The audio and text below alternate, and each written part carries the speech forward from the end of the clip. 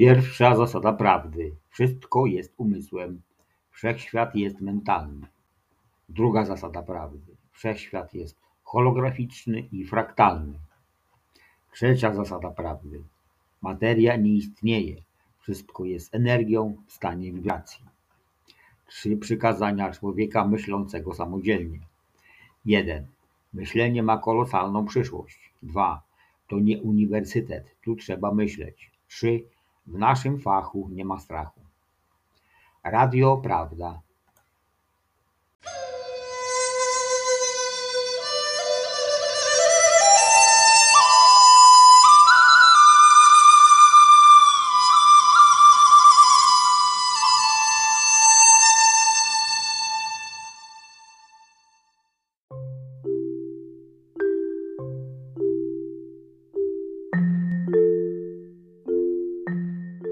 Dzień dobry. Najprostsze. Najprostsze definicje są najlepsze. Najprostsze rzeczy są najlepsze. Najprostsze rozwiązania są najlepsze. Najprostsza różnica.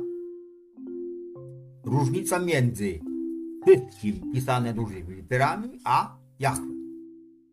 Pierwsze. Wszystko pisane dużymi literami jest przyczyną. Jahwe jest skutkiem. Drugie. Wszystko pisane dużymi literami kocha Ciebie. Jahwe wymaga, żebyś Ty kochał Jego. Trzecie. Wszystko pisane dużymi literami nie ocenia nikogo. Jahwe ocenia wszystkich. Dlatego wymyślił wszystkie grzechy i posądza Ciebie o nie. Wybierz sobie, kogo wolisz za ojca. Do widzenia.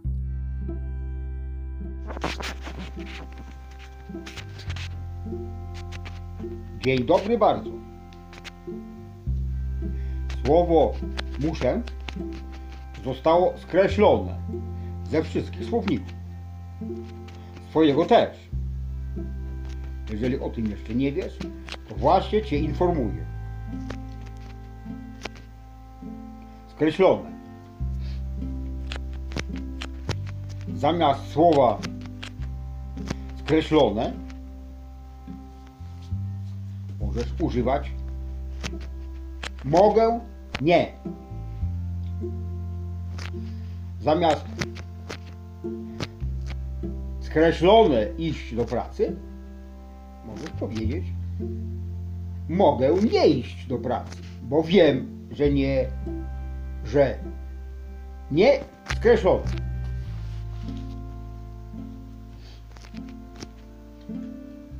Dlatego jeżeli używasz słowa mogę, jest to korzystanie z Twojej wolnej woli. Bo jeżeli wtedy mówiłeś skreślone, to znaczy, że korzystałeś z wolnej woli kogoś innego. Możesz nadal tak robić, ale nie skreślone. Możesz tego nie robić.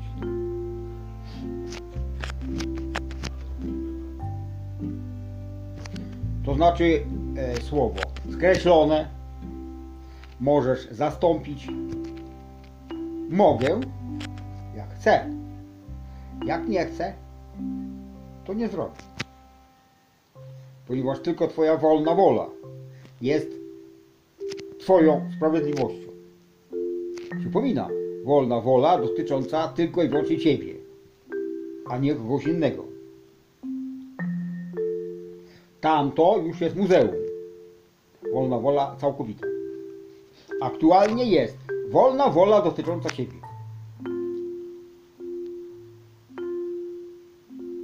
Jeżeli chcesz przyjmować od wszystkiego pomysły na swoją szkodę, to możesz tak robić pod warunkiem, że one nie będą dotyczyły innych ludzi, tylko Ciebie. Możesz na przykład przyjąć pomysł, że chcesz być biedakiem. Ale tylko Ty, nie inni. Ponieważ możesz przyjmować dowolne pomysły, możesz przyjąć pomysł, że ty jesteś dobrobytem. Tak jak stoi na 3. miejscu afirmacji głównych podstawowych. Przypomnę, jam jest miłością, jam jest wykrzyknik zdrowiem, jam jest wykrzyknik dobrobytem. Pozostałe życzenia czy rozkazy, tak zwane afirmacje, możesz sobie wymyślać jak chcesz. Na przykład jam jest wykrzyknik istotą fioletowego ognia, jam jest wykrzyknik czystością, której pragnie Bóg, jam jest wykrzyknik prawo przebaczenia i potężny płomień spalający wszystkie niedoskonałe wytwory mojej świadomości oraz wszystkie nieharmonijne wytwory ludzkiej świadomości na całym świecie. Nie musisz nie skreślone wymieniać. Ponieważ jeżeli powiesz na całym świecie, sprawa jest załatwiona. Możesz być tak jak ja, leniem i nie strzępić języka na próżno. Tylko sobie podstawić, że cały świat równa się.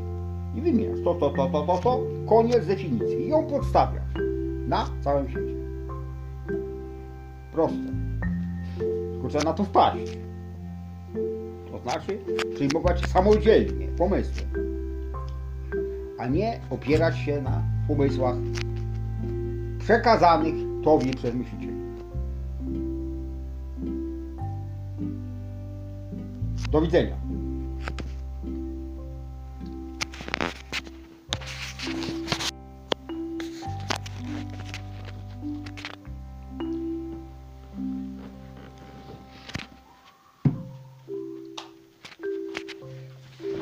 Dzień dobry. Nagroda. Nagroda Darwina. Co to jest nagroda Darwina? To jest nagroda przyznawana pośmiertnie osobom, które przyczyniły się własną głupotą do zwiększenia ilorazu inteligencji całej ludzkości. Po chłopsku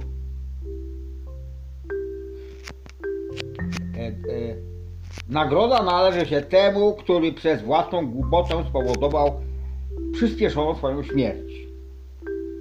To jest nagroda. Za to, że spowodował wzrost ogólny ilorazu inteligencji całej ludzkości. Ponieważ jeżeli on wyeliminował się na własne swoje życzenie, suma wszystkich inteligencji, wszystkich ludzi, ponieważ została podzielona na coś -1, została, znaczy wzrosła. I za to dostał nagrodę. To kiedyś, jeszcze wiele lat temu, wyczytałem w mądrych książkach. A w internecie na pewno jeszcze istnieje. Poszukaj w Google. Nagroda Darwina. Znajdziesz. Ja nie mówię o tym, żeby takich ignorantów eliminować sztucznie, tylko wprost przeciwnie. Jeżeli ty spowodujesz nie wzrost inteligencji nie poprzez wyeliminowanie delikwenta głupiego, tylko poprzez wzrost jego IQ, jak to się nazywa, IQ czy IQ, ilorazu inteligencji, ty dostaniesz nagrodę. Bo ty to spowodowałeś. Nagrodę nie dostaniesz ode mnie, tylko od Ojca. od wszystkiego. Masz jak w banku. Nagroda. Także byłoby to wielce wskazanym zarówno dla Ciebie, jak i dla całej ludzkości, żebyś zajął się taką działalnością.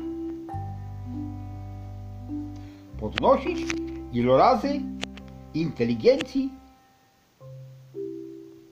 człowieka. Na razie zostaw tłumy w spokoju. Zajmij się jednym człowiekiem. Jeżeli zajmiesz się jednym człowiekiem zamiast tłumem, uzyskasz o wiele szybsze efekty, to znaczy skutki. Także zapraszam do tej notabene idiotycznej działalności, ale pożytecznej dla wszystkich, dla Ciebie też. Do widzenia.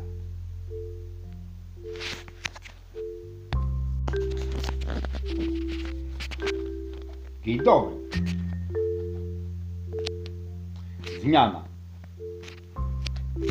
To już kiedyś mówiłem, ale nie mogę się powstrzymać, żeby powtórzyć to jeszcze raz. Zresztą, jak jestem w kole prawdy, to nie ma znaczenia, co powiem i kiedy, ponieważ wszystko jest prawdą. Jest zawsze korzystne dla mnie i dla Ciebie. Zmiana. Wszechświat zmienia się z milionowej części chwili na milionową część chwili. Nie ma dwóch chwil identycznych. Wszystko się zmienia. Od ściany do ściany. Od sufitu do podłogi. Więc jeżeli oni nazywają mnie, tudzież was, słuchaczy, idiotami i schizofrenikami, poniekąd mają rację. Albowiem ja wygłaszam stwierdzenia zupełnie przeciwne do nich, do ich twierdzeń. Dlatego oni mają pełne prawo uważać mnie za idiotę. Bo ja nie znam ich prawd.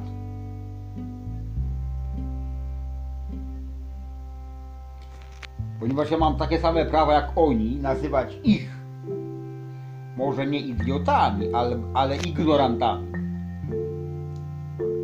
Przyjdzie taki czas, że zamienimy się rolami. I ja, czyli i wy, słuchacze, będziecie autorytetem, a oni będą idiotami, że jeszcze nie znają prawdy, bo na razie do dzisiaj są tylko ignorantami i mają prawo być, bo mają wolną wolę. Ale jeżeli prawda będzie przeważała, to oni będą już idiotami, że jeszcze nie znają prawdy. Taka jest różnica. W związku z tym my będziemy otoczeniem, czyli idioci i schizofrenicy będą otoczeniem, a oni będą sektą. Bo do tej pory to oni są otoczeniem, a my jesteśmy sektą. Będzie odwrotnie. Wedle praw wszechświata, że wszystko się zmienia. Do widzenia.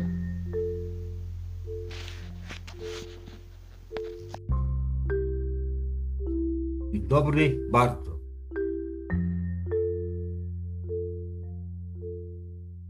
Plakaty na ulicy.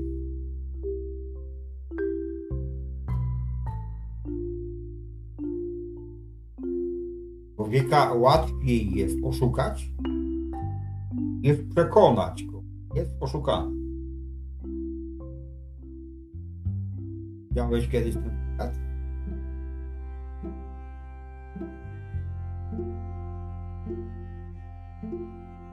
Nawet jeżeli on wisi przed twoimi oczami na słupie,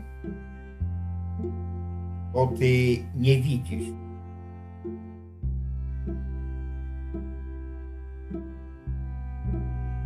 Żebyś go przeczytał, musisz uważać. Jeżeli zauważysz, żebyś go zrozumiał, musisz go przeczytać oczami. Oba zmysły, i wzrok, i słuch są doskonałe. Że wzrok, co powiedziałem, stopniowy. Musisz najpierw być, zdecydować się, by go przeczytać. Rozumiesz? Natomiast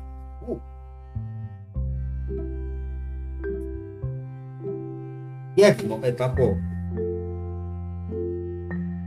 Bo nie musisz widzieć, musisz patrzeć, więc możesz mieć oczy zamknięte. Jeżeli usłyszysz zdanie, człowieka łatwiej jest oszukać niż przekonać, że jest oszukany, to do ciebie dobrze. I będzie dźwięk.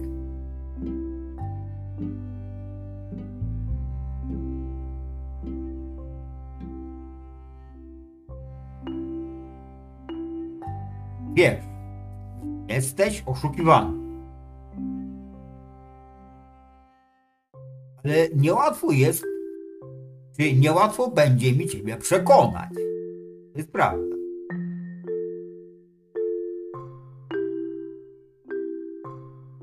Że jesteś oszukiwany.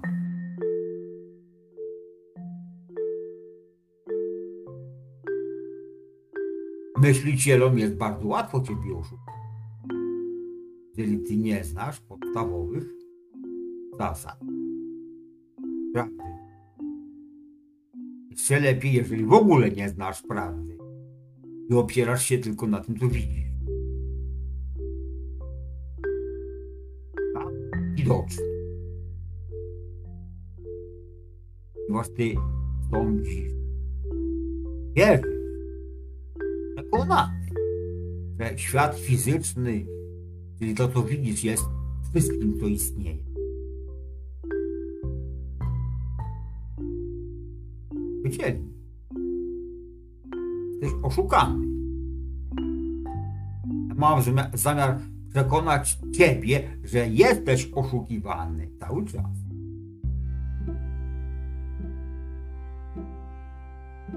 A wiesz dlaczego? Nikt ci nie powiedział,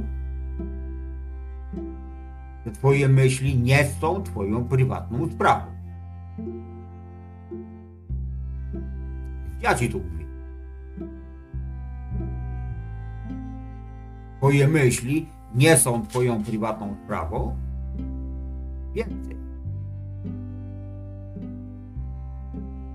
W ogóle nie są prywatną sprawą niczyją.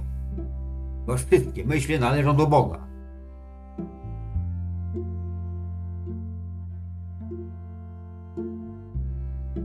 Nikt ci o tym jeszcze nie mówi. Właśnie ta prawda jest o czym jest?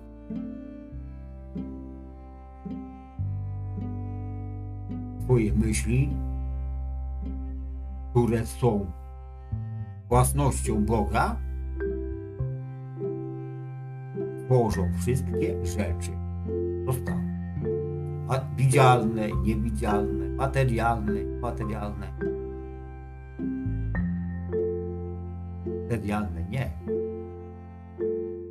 Materia nie istnieje.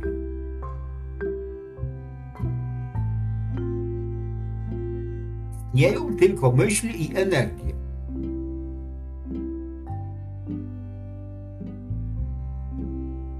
Wierzysz?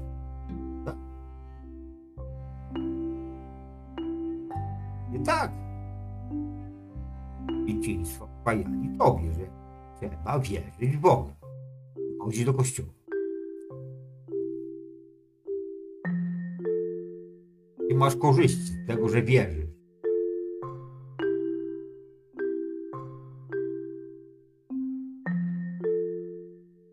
Jaka jest różnica między wiarą a wiedzą?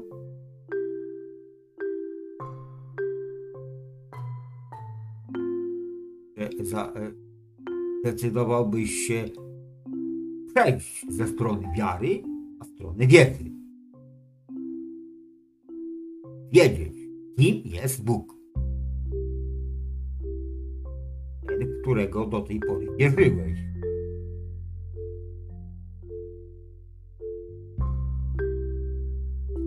Nadałoby, żebyś zaczął wiedzieć, kim i czym jest Bóg. A żeby ci ułatwić myślenie, powiem ci, że on nie jest tym i czym mówili ci od samego początku. Nie w kościele.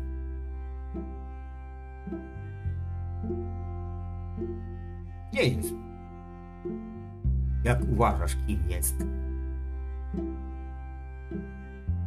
Mówią. Nawet ci, co nie wierzą, też o nim mówią. Myślisz, dlaczego?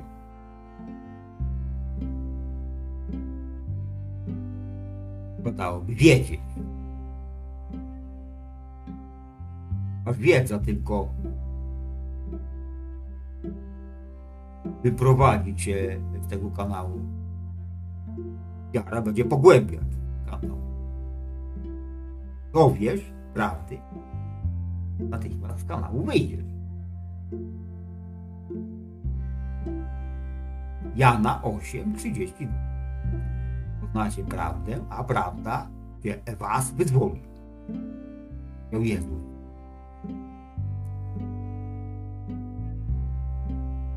Co to jest prawda? Prawda to jest. Niezależnie od tego, co ludzie mówią i niezależnie od tego, w co ludzie wierzą. Prawda jest taka, jaka jest.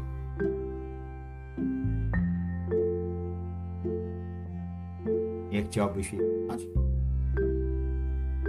Zamiast wierzyć, cały czas być oszukiwanym,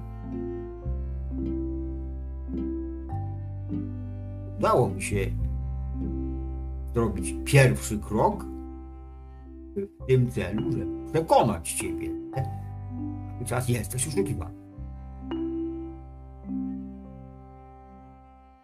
Prawda. Prawda.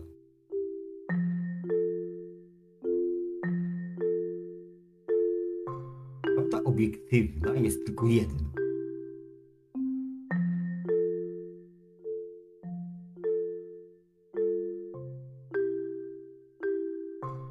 Bóg. To jest jedyna świadomość, która istnieje. Nie ma innej, jest tylko jedna świadomość. Nazwijmy tą świadomość, czy tego, tylko jedno. On nie ma płci. Nazwijmy go wszystko, pisane dużymi literami. Jedyna świadomość, która istnieje. Jest w świecie, wtedy się ograniczymy naszego wszechświata. We wszystkich wszechświatach on stworzył. Jest umysłem. Prosto z mostu. Jest umysłem. Niczym innym, tylko umysłem. Umysłem, który zajmuje, nie powiem przestrzeń, bo przestrzeń nie istnieje. Skoro wszyscy jesteśmy, żyjemy, jesteśmy stworzeni w umyśle. jednego umysłu. Wszystko pisane dużymi literami. By nie owijać bawełnę, powiem od razu, że wszystko to jest stworzone przez niego, nazwijmy to wszystko pisane małymi literami. On nazywa się wszystko dużymi literami. Wyjaśni się generalnie pojęcie na takie twierdzenie. Wszystko pisane małymi literami jest we wszystkim pisane dużymi literami. Oraz wszystko pisane dużymi literami jest we wszystkim pisane małymi literami. Jeżeli upierasz się na słowo Bóg, to powiedz tak. Wszystko jest w Bogu, a Bóg jest we wszystkim.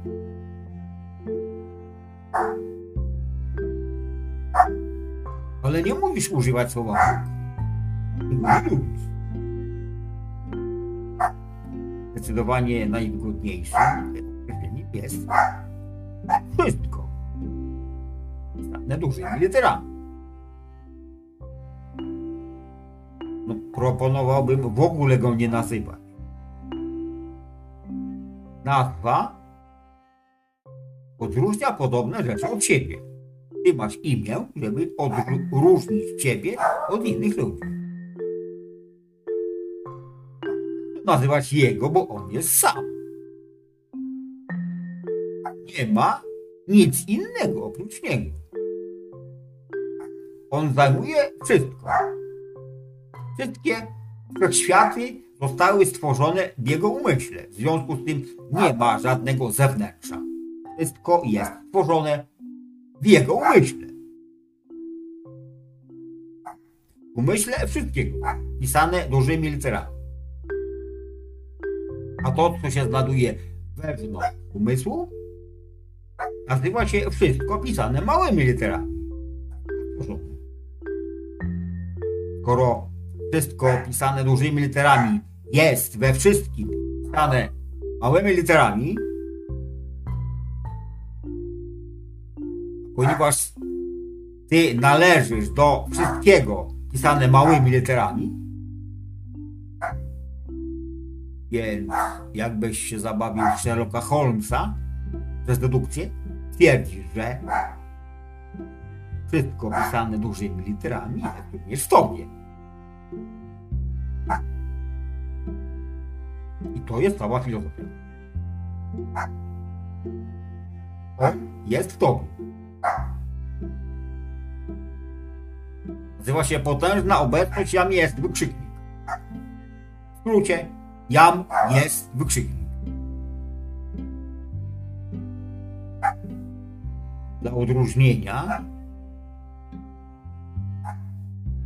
wszystkiego tego, którego dotychczas uważałeś za Boga, Jahwe, powiem ci najprostszą różnicę. Wszystko pisane dużymi literami jest przyczyną. Przyczyną wszystkiego. Natomiast Jahwe jest skutkiem. Czyli stworzenie wszystkiego. Druga różnica. Wszystko pisane dużymi literami kocha ciebie. Jahwe wymaga, żebyś ty kochał jego. Trzecia różnica. Wszystko pisane dużymi literami nie ocenia nikogo. Ocenia wszystkich. Tego wymyślił grzechy i ciebie on nie podejrzewa. Sam sobie wybierz, kogo wolisz za ojca, kogo wolisz nazywać Bogiem. Dla uproszczenia Bogiem jesteś ty, również ty, ponieważ jesteś synem.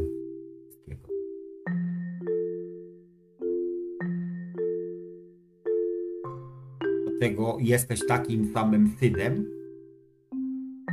takiego jak Jahwe.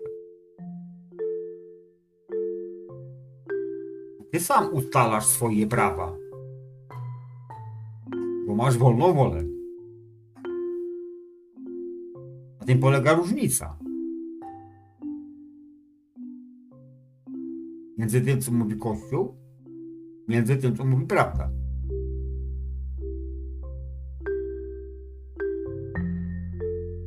Idąc dalej, skoro ty jesteś Bogiem, jesteś jedynym, pierwszą kreacją tej najwyższej świadomości.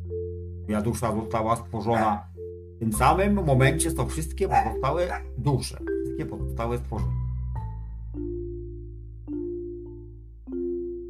W tym samym momencie. I jesteś równoważnym Bogiem, tak jak każdy inny jego syn czy córka. Jeżeli będziesz dalej wierzył w tego skutek, zamiast wiedzieć o przyczynie, to będziesz dalej narażony na wolnictwo, na choroby, na biedę, bo nie wiesz, że jesteś Bogiem. Sam tworzysz swój świat za pomocą myśli Ojca. I na tym polega świat. Nie powiem rzeczywistość, bo rzeczywistość ma żadną. Ponieważ myślami tworzysz to, co chcesz, żeby było. Świat fizyczny nie jest żadną rzeczywistością, tylko jest hologramami składającymi się z energii na podstawie twojej myśli. Cała w razie wystarczy, żebyś miał czas na przetrawienie tej widzenia.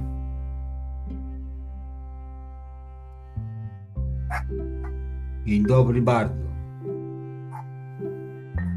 Daj sam przód na początek 3 pytania. Pierwsze. Wiesz, że Bóg istnieje? Drugie pytanie. Czy wiesz, że spełnia wszystkie twoje życzenia? Trzecie pytanie. Kiedy masz zamiar wejść w posiadanie tej wiedzy?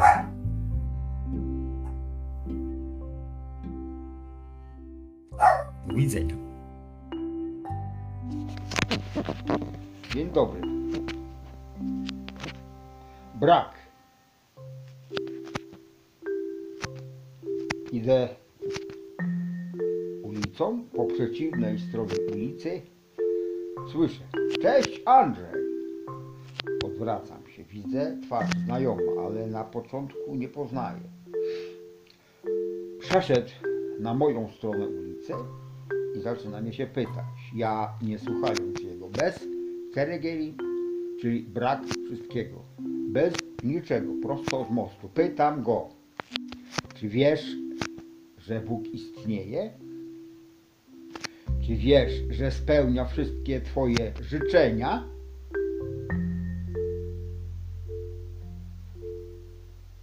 Czekam na odpowiedź.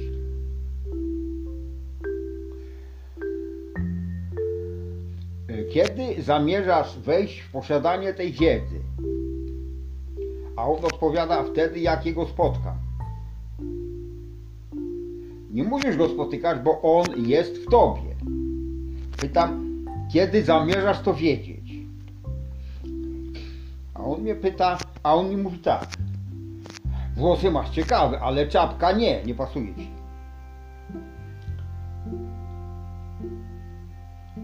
A potem pyta mnie, czy ja się przypadkiem czegoś nie napiłem. Więc ja mówię mu: w takim razie życzę ci szczęścia. Cześć. I się rozstaliśmy.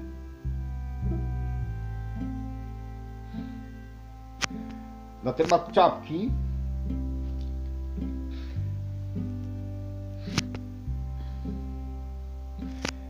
Ani dlatego, że jemu się nie podoba, ani dlatego, że mnie się podoba. Nic nie będę robił z moją czapką, ponieważ zostaje tak jak jest. W ogóle nie słucham jego uwag, bo mnie nie interesują. Jeżeli ty chciałbyś, żeby uwagi twojego przyjaciela wpłynęły na twoją świadomość, to znaczy, że nie znasz prawdy jeszcze i też jesteś ignorantem. Dlatego mówię ten fragment, dlatego, żebyś ty przestał być ignorantem, jeżeli jeszcze jesteś. I przestał zwracać uwagę na opinie ignorantów, ponieważ one nie są ci do niczego potrzebne. Do widzenia.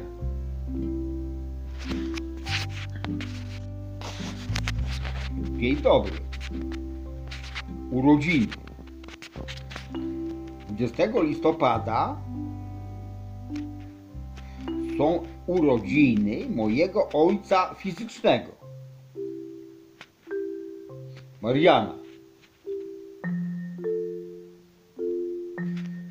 Wszyscy ludzie sądzą, że on 3 lata temu umarł. Poniekąd jest to prawda. Ciało fizyczne. Ale on jako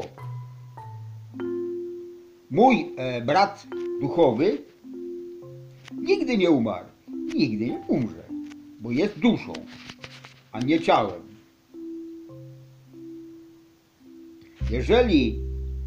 I dlatego, ponieważ wiem, że on nie umarł, nie widzę potrzeby, żeby odwiedzać go na cmentarzu.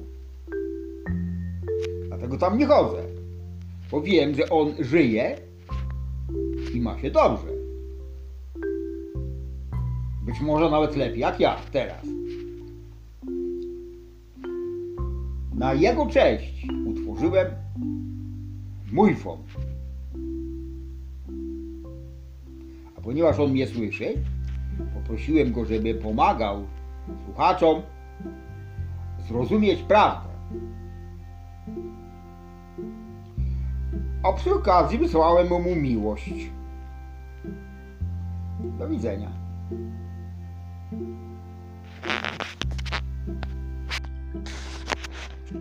Dzień dobry. Mój fon. Właśnie wyszedłem od sąsiadów. Poszedłem do nich z mój fonem i z prezentem. Tam są 4 pliki.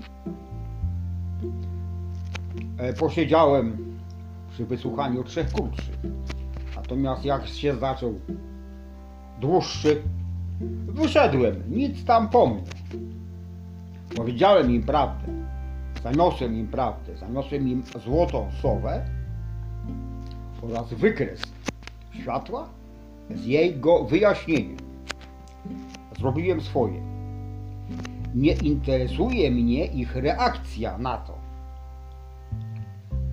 Ponieważ sąsiad był sceptyczny. A sąsiadka w trakcie słuchania wyszła z pokoju, żeby oglądać program telewizyjny w innym pokoju. Ani nawet jednym słowem nie powiedziała mi, żeby tego nie robiła, ponieważ ma wolną wolę i zrobiła to, co chciała. Zrobiłem swoje. Sami zdecydują, co z tym zrobić. Do widzenia.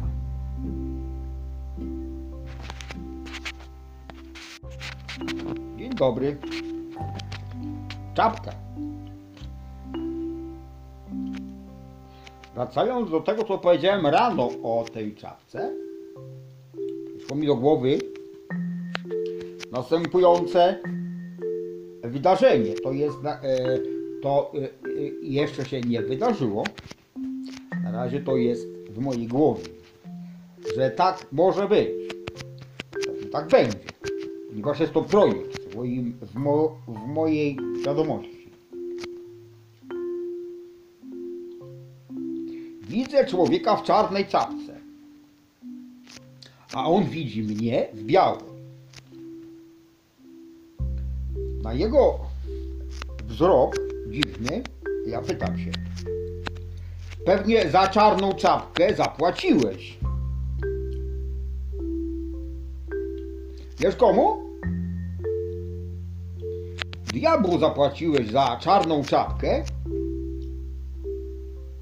on ci ją dał, a ty mi chodzisz i zakrywasz czarną czapką, czyli czarnym kolorem swój mózg, żebyś nie wiedział. Taka jest prawda. Ja twoją czarną czapkę dostałem od Boga za darmo. Poprawka. Ja moją białą czapkę dostałem od Boga za darmo. Koniec poprawki. Taka jest różnica. Ty wierzysz w diabła, mimo tego, że wierzysz w jego twierdzenia, zapłaciłeś mu za to, żeby dał ci swoją czapkę czarną. Kolor czarny nie ma nic wspólnego ze światłem. Natomiast czapka biała ma wszystko wspólne z Bogiem, ponieważ kolor biały zawiera w sobie wszystkie kolory z wyjątkiem czarnego, który jest ciemnością. Jeżeli chciałbyś skorzystać z dobroci Boga i z Jego obfitości, to nic prostszego, tylko zwrócić się do Niego i poprosić Go o białą czapkę. Dostaniesz za darmo i oprócz tego dostaniesz jeszcze wszystkie bogactwa, które ma dla Ciebie.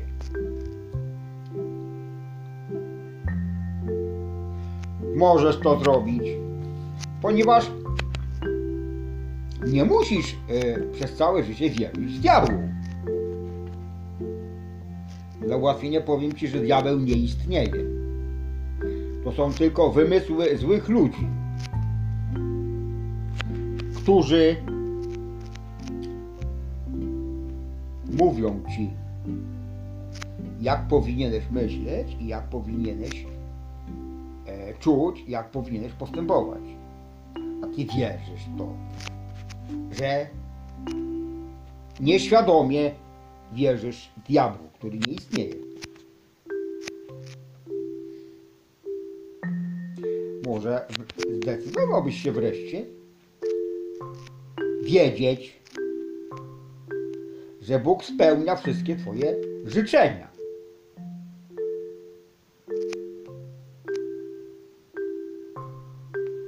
Nawet te złe, ponieważ byłeś do tej pory nieświadomy, że On spełnia wszystkie Twoje życzenia, dlatego chciałeś dla siebie złych rzeczy. To znaczy takich, które przyjmowałeś myślami od myślicieli. Teraz już wiesz, że Twoje myśli kreują Twoją rzeczywistość i Twój świat. Do widzenia.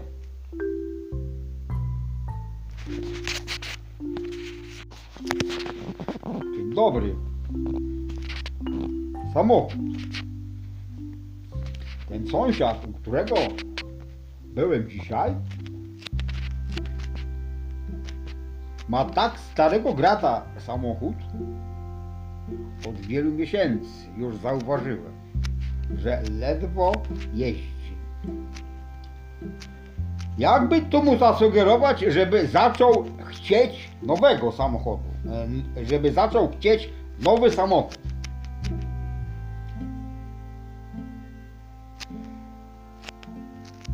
Najprościej byłoby zdobyć dla niego nowy samochód i dać mu. Ale jaką wartość ma nowy samochód sprezentowany przez kogoś? Żadnej wartości nie ma. Co innego, jak on sam zdobędzie samochód od Boga nowy, dopiero doceni jego wartość. Dlatego zależało mi na tym, żeby poznał prawdę. żeby wreszcie sam zamówił sobie nowy samochód u Boga. Ciekawy jestem, jak zareaguje na mój fon.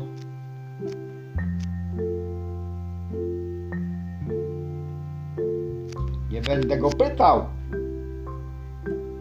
bo by to świadczyło o tym, że interesuje się jego reakcją. Naprawdę. On sam musi się z tym przespać i sam musi się z tym uporać. Nic nie będę sugerował, ponieważ dyskutowanie o prawdzie jest stratą uwagi. Do widzenia.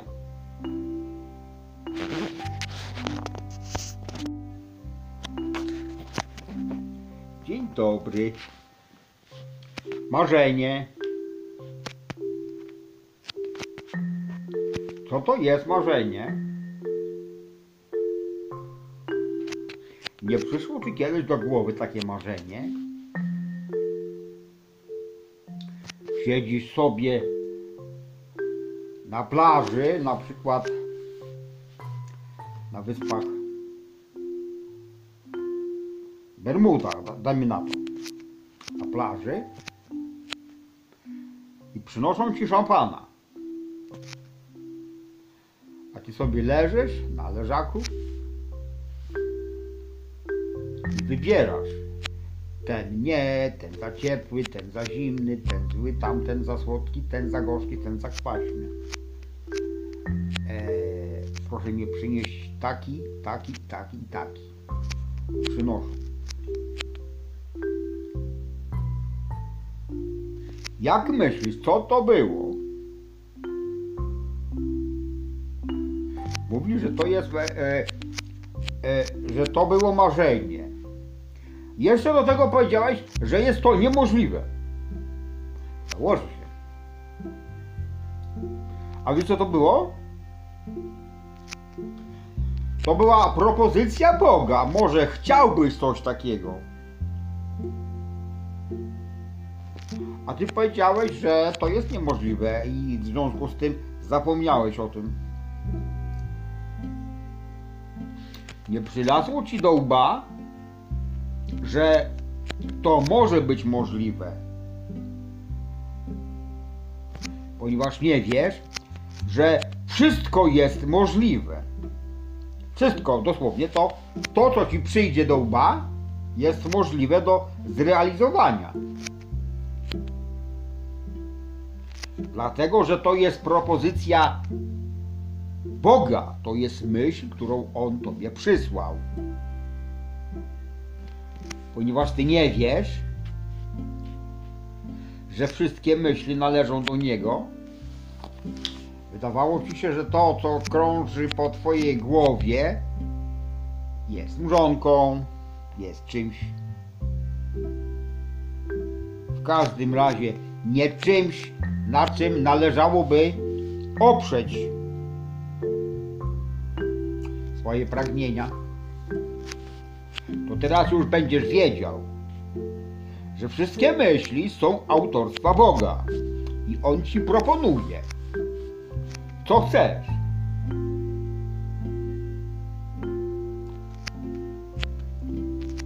On ci nie wtrynia na siłę bogactwa, szczęścia, radości, jeżeli ty nie chcesz. Ale spełnia wszystkie twoje życzenia, nawet te najbardziej perfidne, które sam sobie zażyczysz. Na przykład, żebyś był niewolnikiem, chorym na raka, albo biedakiem, który na peryferiach miasta żywi się tylko szczurami. Bo tak o sobie myślisz. A to, co o sobie myślisz, dokładnie dostajesz od Boga. Wszystkie myśli się materializują, ponieważ wszystko jest myślami. Dlatego nie wiesz, że tylko myśli są przyczynami wszystkich rzeczy i wszystkich wydarzeń. Myśli Boga, które ty przyjmujesz, a nie sam wytwarzasz. Ponieważ każda myśl Boga jest prawdą, potencjałem do zmaterializowania.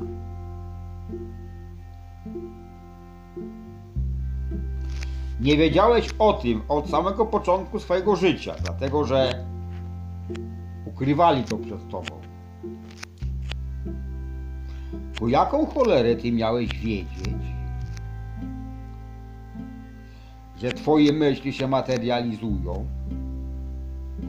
Jakbyś wcześniej o tym wiedział, to wiedziałbyś, które myśli przyjmować od Boga. A tak to przyjmujesz ich myśli.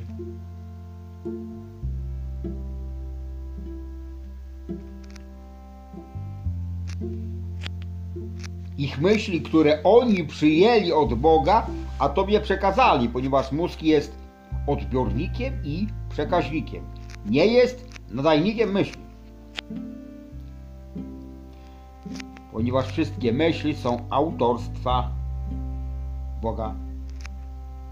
To znaczy wszystkiego pisane dużymi literami. Powiedzenie Bóg jest za małe dla Niego, dla wszystkiego, ponieważ ty też jesteś Bogiem, bo jesteś Jego synem. On ciebie stworzył. Jesteś duszą, to znaczy duchem stworzonym przez Niego, który ma tyle ciał, ile sobie życzy. Jak myślisz, który numer ma twoje dzisiejsze ciało? Numer w kolejności. Nie wiedziałeś, że może mieć numer. To właśnie jest prawda. Od chwili, kiedy zostałeś przez Niego stworzonym, niezliczoną ilość razy zmieniałeś ciała, aż dolazłeś do dzisiaj. I masz to ciało, które masz dzisiaj. Powstałeś z Jego myśli.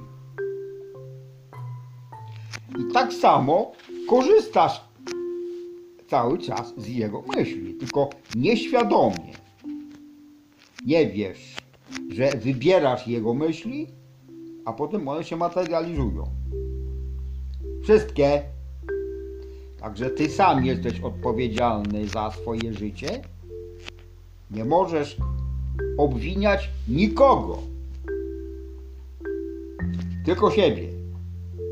Ponieważ sam to stworzyłeś. Swoimi myślami. Myślami, które przyjąłeś. W tym wypadku może nie od wszystkiego, ale od myśli cielnych. A może sam przyjąłeś nawet myśli o biedzie, o chorobie, o niewolnictwie, o posłuszeństwie, o poddaństwie, ale dlatego, że ci to zasugerowano, że takie powinieneś przyjąć. I przyjąłeś. Także od dzisiaj dobrze byłoby, gdybyś wiedział o tym, że twoje myśli tworzą cały twój świat i zależy od tego, jakie myśli przyjmiesz od wszystkiego, tak będziesz żył. Tylko i wyłącznie sam odpowiadasz za to, co cię otacza. Najwyższy czas, żebyś przyjął 100% odpowiedzialność za swój świat, a nawet za swój wszechświat, bo jest on równoległy do wszystkich pozostałych wszechświatów, wszystkich pozostałych swoich braci. Równoległy. A składa się on tylko i wyłącznie z hologramów, a nie z materii. ponieważ materia nie istnieje. Hologramy są zbudowane z energii,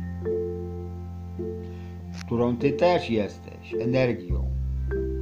Konkretniej jesteś ze światła, a nie z materii. Jesteś energią w stanie wibracji. Wszystkie twoje komórki są energią, ponieważ materia nie istnieje. Wszystko jest energią. Wszystko jest świadomością. Wszystko jest skondensowanymi myślami Boga.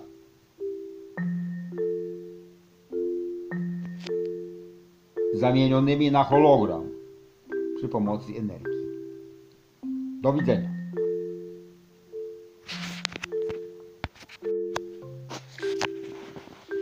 Dzień dobry. Teraz od innej strony powiem coś, chociaż to i tak należy do koła prawdy.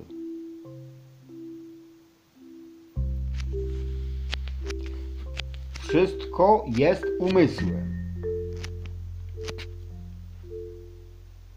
Może to prędzej dotrze do ciebie, że wszystko jest umysłem. Wszechświat jest umysłem. Ty jesteś umysłem. Nie używam słowa Bóg, ponieważ ty jesteś Bogiem. Dlatego słowo Bóg jest za małe na określenie tego, który to wszystko stworzył. Dlatego On jest wszystkim. Nie potrzebujemy Go inaczej nazywać, bo On jest wszystkim i to jeszcze do tego piszemy Go dużymi literami. On jest umysłem. Wszyscy jesteśmy stworzeni w umyśle wszystkiego. Wszystkie wszechświaty, a jest ich niezliczona ilość, żebyś nie pomyślał przypadkiem, że istnieje tylko nasz wszechświat, w którym my żyjemy. Nie. Jest ich nieskończenie wiele, ile nieistotne.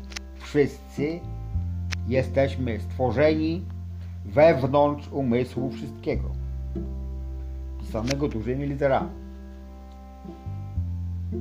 Jeżeli zaczęliśmy od tego nasze rozważania, to o wiele łatwiej będzie Tobie dojść do wniosku, że jeżeli wszyscy żyjemy w umyśle, to tylko myśli produkują wszystko, co jest potrzebne. Czy to Ci ułatwiło myślenie?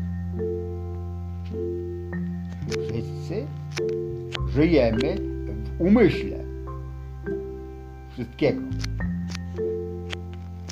Dlatego Jego myśli tworzą wszystko, co jest potrzebne. Jego myśli, a nie Twoje. Ty przyjmujesz od Niego Jego myśli. Ponieważ Twój mózg nie jest nadajnikiem, tylko odbiornikiem myśli. Ewentualnie przekaźnikiem innemu człowiekowi. Ale główną funkcją Twojego mózgu jest przyjmowanie myśli od wszystkiego.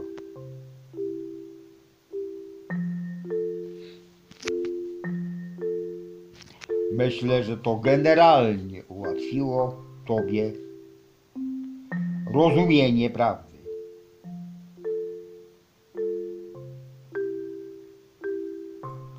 Zamiast, tak jak w innych monologach, zaczynałem od zupełnie czego innego. Ale i tak możesz sobie myśleć, co Ci się podoba, bo masz wolną wolę. Do widzenia.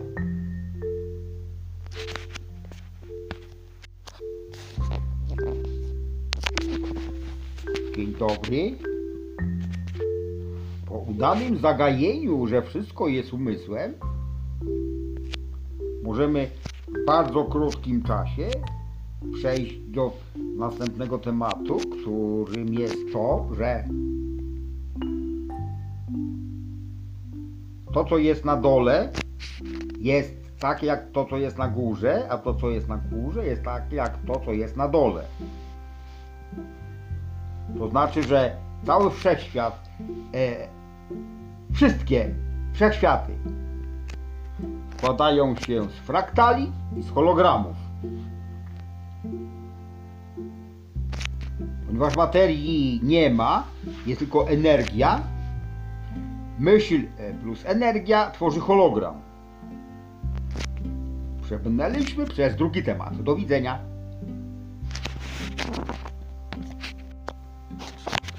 Dzień dobry.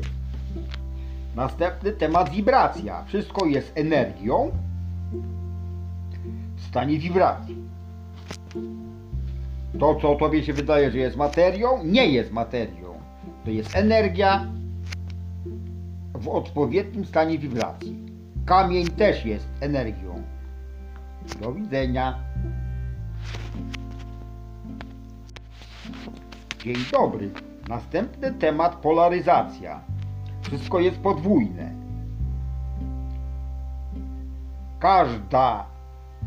Każdy wytwór, każde stworzenie, wszystko co istnieje jest podwójne i ma swoją parę przeciwną. Jednocześnie nie ma obiektywnego dobra, nie ma obiektywnego zła, nie ma obiektywnego zimna i nie ma obiektywnego ciepła. Wszystko jest względne i zależy od punktu widzenia. To znaczy od twojego myślenia. Do widzenia. Dzień dobry, następny temat rytm. Wszystko podlega prawu rytmu. Waha się od lewego do prawego. Wszystko podlega wahadłu. Wszystko podlega prawu rytmu. Wzloty, upadki. Lewo, prawo. Miara wahadła w lewo jest równa miaru wahadła w prawo. Do widzenia. Dzień dobry, temat następny. Przyczyna i skutek. Każdy skutek ma swoją przyczynę. Każda przyczyna ma swój skutek. Jedynymi przyczynami są myśli. Do widzenia. Dzień dobry. Następny temat. Rodzaj. Wszystko jest podwójne. Każde stworzenie ma zarówno atrybuty męskie, jak i damskie. Przy czym nie mylić z seksem. To nie jest seks, tylko to jest rodzaj. Do widzenia. Ostatni temat z najważniejszych to jest troska, czyli uwaga. Twoja uwaga jest najważniejszym twoim czynnikiem sprawczym. Tam, na co zwracasz swoją uwagę, tam płynie twoja energia. Do widzenia. Dzień dobry, to teraz, skoro poznaliśmy tematy następne, możemy wspomnieć o temacie pierwszym, czyli najważniejszym. To wszystko pisane dużymi literami to zrobił.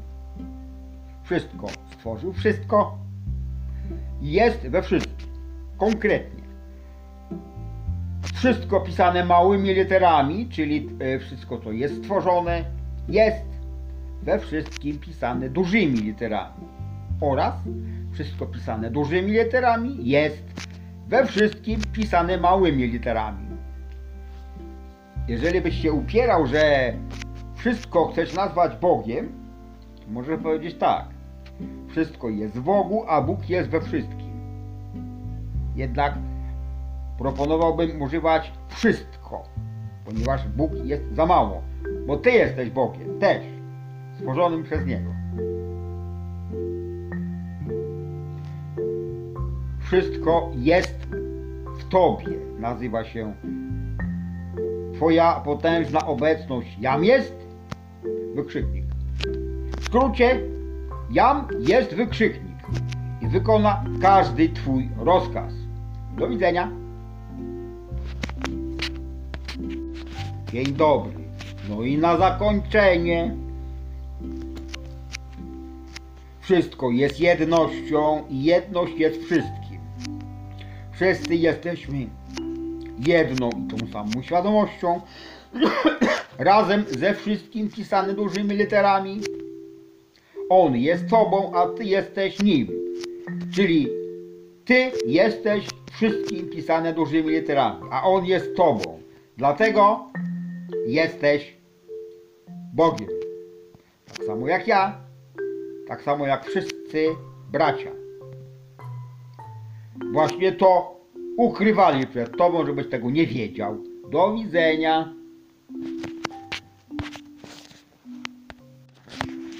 Dzień dobry.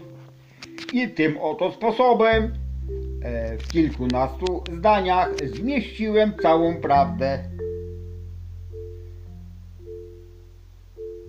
Mogę już nic nie robić. Do widzenia.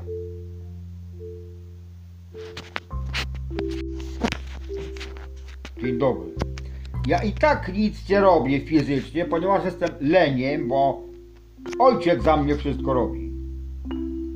Także nic nie będę robił.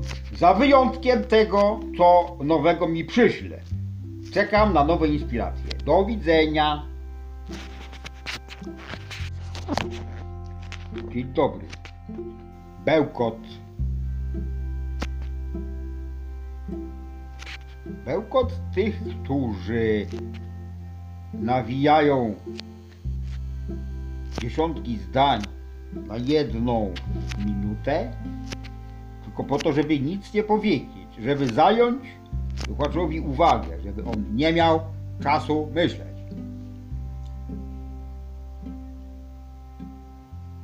Tak robią profesorowie, tak robią nauczyciele w szkole i tak robią wszyscy, którzy przejęli w spadku te idiotyzmy. Gada, gada, gada, gada, gada, gada i nic z tego nie wynika.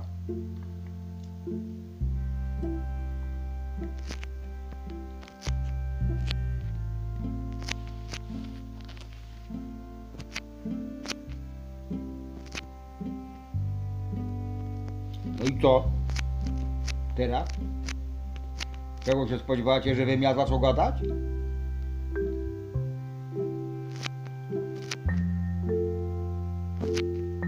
Bóg jest wszystkim, stworzył wszystko za pomocą myśli i tylko myśli są twoją prawdą. Takie myśli, jakie przyjmiesz, te będą twoją prawdą. Koniec.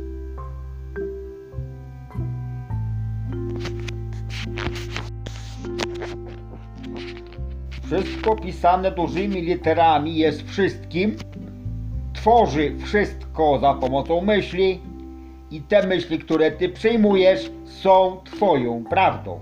Koniec. Dzień dobry. Za szybko było? To teraz będzie jeszcze szybciej. Wszystko jest umysłem, wszechświat jest holograficzny i fraktalny. Wszystko jest energią w stanie wibracji. Wszystko jest podwójne, czyli polaryzacja. Prawu rytmu podlegają wszystkie stworzenia. Myśli są jedynymi przyczynami, a skutkami są wszystkie rzeczy, idee i wydarzenia. Rodzaj wykazuje każde stworzenie męski i żeński. I twoja uwaga jest tym, za którą idzie twoja energia.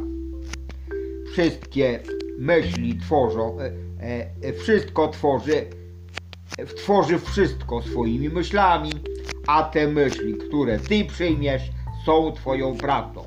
Koniec.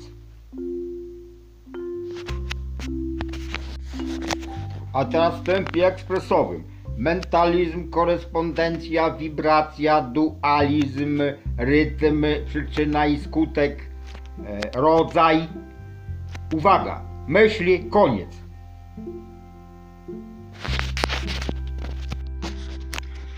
To teraz już znasz prawdę, a jak się zapytasz, dlaczego tego nie uczą w szkole i w kościole, właśnie dlatego, żebyś tego nie wiedział.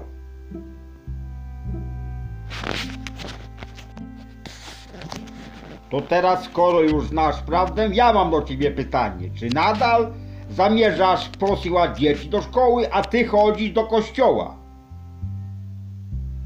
Możesz tak robić, bo masz wolną wolę. Do widzenia. Dzień dobry. Wiedza. Wiedza diabelska jest płatna. Jak chcesz się dowiedzieć, że jesteś pętakiem, musisz za to zapłacić, żeby wiedzieć. Jak chcesz się dowiedzieć, że jesteś chory, musisz za to zapłacić, żeby wiedzieć, że jesteś chory. Jak chcesz się dowiedzieć, że jesteś biedakiem, to też musisz za to zapłacić, żeby się dowiedzieć, że jesteś biedakiem. Za wszystko, co chcesz wiedzieć od ludzi, musisz zapłacić. Nauczycielom musisz zapłacić za to, żeby się dowiedzieć, że jesteś nikim i że nic nie wiesz. Profesorom musisz zapłacić za to, żeby się dowiedzieć, że ty nie wiesz nic, a oni wiedzą wszystko. Dlatego mogą ci wszystko wmówić. Za to musisz zapłacić. Za diabelską wiedzę. Za czarną czapkę też musisz zapłacić diabłu, żeby dowiedzieć się, że należy ją nosić na głowie, żeby chronić swój mózg przed wiedzą od Boga. Za wszystko trzeba zapłacić. Ale jakbyś poszedł po rozum do głowy i zażyczył sobie białą czapkę od Boga, to stanie się za darmo. I całą wiedzę, która jest ci potrzebna, też dostaniesz za darmo. Bez płacenia, bez proszenia, bez chodzenia na kursy, bez chodzenia do szkoły, bez słuchania profesorów. Całą wiedzę, która jest do dyspozycji, możesz dostać za darmo. Tylko jest jeden spory szkopuł. Nie wierzysz w to. Możesz nie wierzyć, bo masz wolną wolę. Do widzenia.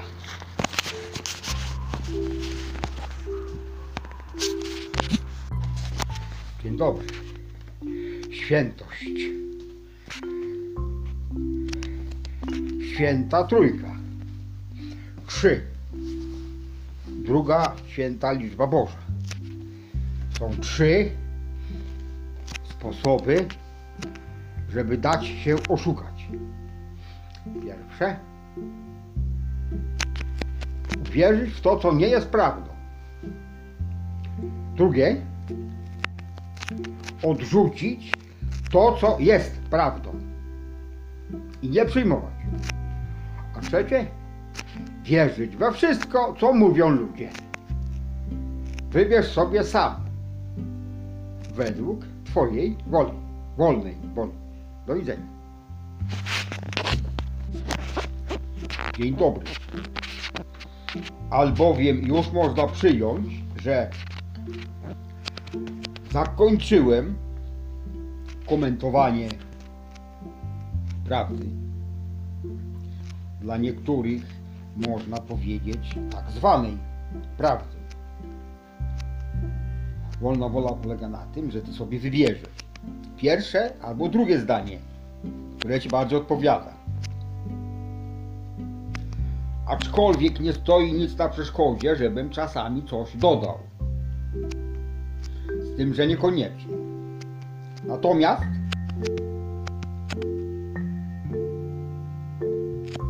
nadarza się następna okazja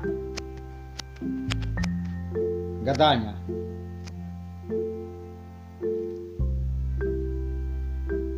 Mogę, jak się zdecyduję, komentować reakcje ludzi na usłyszenie prawdy. Nie mówię o przyjęciu, nie mówię o uwierzeniu, tylko reakcje ludzi na usłyszenie prawdy. powiedziałem już wcześniej, że nie mam zamiaru się pytać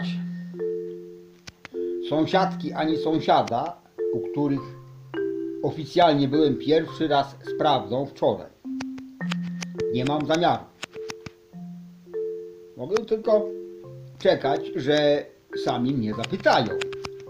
Odpowiem na każde pytanie. Aczkolwiek nie mam zamiaru słuchać argumentów, które chciałby mi udowodnić coś przeciwnego do prawdy. Od razu mówię.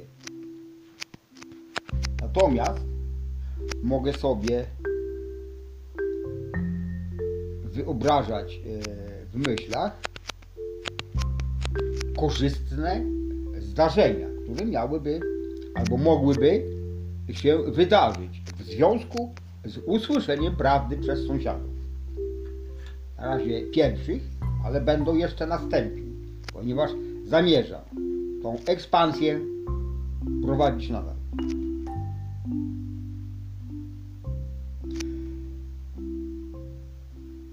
Już dzisiaj rano widziałem i sąsiada, i sąsiadkę. Powiedziałem tylko dzień dobry, nic więcej. Ale spoglądając na minę sąsiadki, miałem wrażenie, że przykro jej jest rozstać się ze starą prawdą, że wierzyła w Jahwego. Ona ani tego nie powiedziała, ani nic. Ale ja sobie wyobrażam, że mogła mieć takie odczucie. Doznała szoku. I nie może się z tym szokiem pogodzić.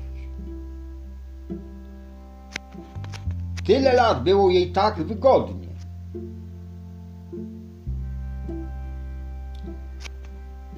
Z tym Jahwem. A tu nagle bomba. Ja wiem, że to dla każdego z was może być bombą atomową, tak jak było dla mnie w 2009 roku, że poznałem tę prawdę. To jest bomba atomowa. Że Bóg spełnia twoje życzenia zamiast ty jego. Normalny człowiek, powtarzam, normalny człowiek, uczestnik tłumu, będzie miał kolosalne trudności, żeby pogodzić się z tą prawdą.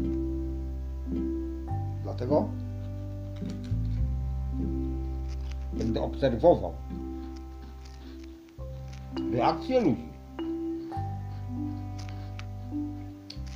Mogę zrobić jedną pożyteczną rzecz.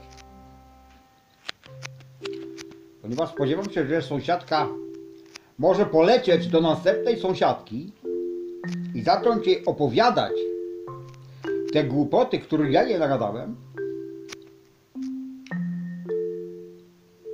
No i w wyniku obustronnej, zażartej dyskusji stwierdzą, że ja jestem idiotą, że to nie może być prawdą. Żeby przestrzec ją przed tym głupim krokiem, założyłem ochronę. Naokoło jej założyłem pierścień ochronny, żeby ona sama osobiście uporała się z tą prawdą, nie wynosząc jej ani na chwilę poza swoje mieszkanie. To mogę zrobić. I tak zrobiłem. Założyłem jej pierścień ochronny wokół niej, tudzież wokół jej męża. Też założyłem ten pierścień ochronny, żeby nie wypaplała na zewnątrz tych głupot, które jej naopowiadałem. Myślę, że to im dużo pomoże. Tak samo każdemu z was radzę. Znaczy nie radzę, żebyście nie pomyśleli, że rada jest poleceniem albo sugestią. Nie. Zrobisz, uważasz. Możesz. dowiadując się o prawdzie, jeszcze przed uwierzeniem w nią, dowiadując się o prawdzie, załóż sobie pierścień ochronny wokół ciebie, przez który żadna ludzka działalność przeniknąć nie może. Ani strach, ani zwątpienie. Żebyś ty nie wyniósł na zewnątrz tego, co wiesz, i żebyś nie przyjął ze zewnątrz idiotycznych sugestii. Ale teraz ci naprawdę sugeruję. Bądź sam na sam ze swoim jam jest. Nie wynoś go na zewnątrz. Do widzenia.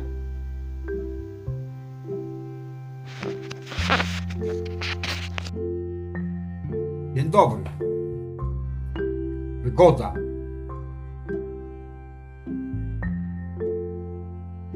Bardzo rozumiem twoje położenie. Nie jest ci wygodnie zrezygnować z wiary w Jahwego, przejść na wiarę w jam jest. I was to burzy, to znaczy postawia w poprzek cały twój mózg. Możesz nie wierzyć, bo masz wolną wolę. W nic nie musisz wierzyć. Możesz wierzyć w to, co ci się podoba. Jak ci się podoba wierzyć w Jahwego, możesz wierzyć nadal. Nie ma żadnych przeciwwskazań. Chyba że byłbyś skłonny zrezygnować z tamtej wiary, przejść na wiedzę o tym, że jam jest twoim Bogiem i Ojcem. Nie musisz tego robić. Ponieważ już powiedziałem, słowo musisz jest skreślone ze wszystkich słowników swojego też. Jeżeli o tym jeszcze nie wiesz, to właśnie cię informuję. Skreślone. W związku z czym nie skreślone. W nic wierzyć. Możesz wierzyć w to, co ci się podoba, albo w to, co chcesz wierzyć. Ponieważ nie przewiduję, że wierzysz w to, co nie chcesz wierzyć. To też jest możliwe, ponieważ wszystko jest możliwe. W umyśle Boga, to znaczy wszystkiego, pisane dużymi literami. W Jego umyśle wszystko jest możliwe. Możliwe jest to, co ty wymyślisz, to znaczy to, co przyjmiesz od wszystkiego jako myśl. Jego myśl. Wszystko jest możliwe. Ponieważ On jest nieograniczony i wszystko, co On wymyśli, jest w stanie zrealizować. Ponieważ o tym nie wiedziałeś, uważa, że są rzeczy niemożliwe. To takie, że ty nie wierzysz, to znaczy, że jest niemożliwe, żebyś ty uwierzył we wszystko, pisane dużymi literami. Wszystko jest w tobie, jako jam jest, i że wykonuje twoje rozkazy. Ponieważ informuje cię, że w umyśle wszystkiego wszystko jest możliwe, nawet to, że ty uwierzysz w prawdę. Ale ponieważ ty jesteś Bogiem, ty podejmiesz decyzję, czy uwierzysz, czy nie. Nikt inny. To ty. Ponieważ wszystko pisane dużymi literami stworzył ciebie jako swojego syna. Możesz zrobić to samo, co on, czyli wszystko. Wszystko. Jeszcze raz powtórzę. Wszystko możesz zrobić, korzystając z jego myśli. W związku z tym nie pozostaje ci nic innego, jak uwierzyć w prawdę. Koniec. Do widzenia. Dzień dobry. Jak mogłem się dać tak oszukać? Zapewne sobie takie tłumaczysz zdanie. Masz wyrzuty sumienia. Jak mogłeś dać się tak oszukać? Skończ z tym. Zapomnij o tym.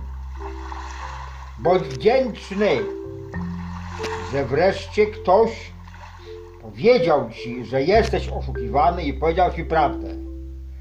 Z tego się ciesz, ponieważ nie musisz już rozpaczać, tylko się radować, że wreszcie poznałeś prawdę o Bogu. Więc ciesz się, a nie rozpaczaj. Do widzenia.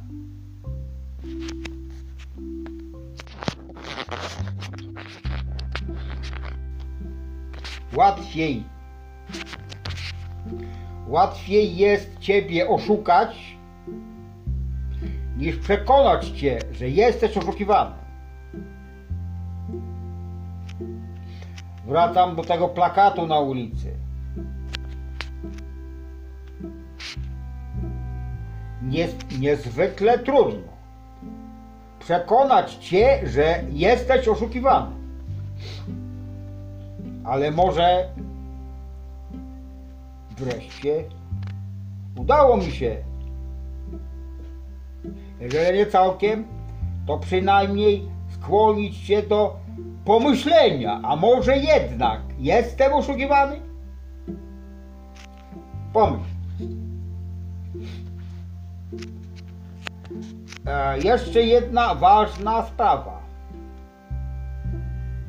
Jeżeli chciałbyś zapytać, dlaczego mnie tak oszukano, to odpowiedź jest tak prosta, że jest jeszcze prostsza jak krowiołom. Żebyś o tym nie wiedział, to może Cię zadowolić. Więcej nie potrzeba żadnych argumentów. Po prostu, żebyś o tym nie wiedział. Wiedzą tylko ci, co rządzą Twoim umysłem. To się nazywa kontrola umysłu. Ponieważ oni decydują, co Ty masz wiedzieć, a nie Ty decydujesz. Od dzisiaj Ty decydujesz, co chcesz wiedzieć, w co chcesz wierzyć i jaką wiedzę masz zamiar przyjąć. Proponuję Ci przyjąć całą wiedzę wszechświata natychmiast od Boga, ponieważ już ją masz. Wystarczy tylko w to uwierzyć. Ale jest to trudne. Więc nie moja to sprawa, tylko Twoja. Możesz uwierzyć albo nie. Na tym polega wolna wola. Do wiedzenia.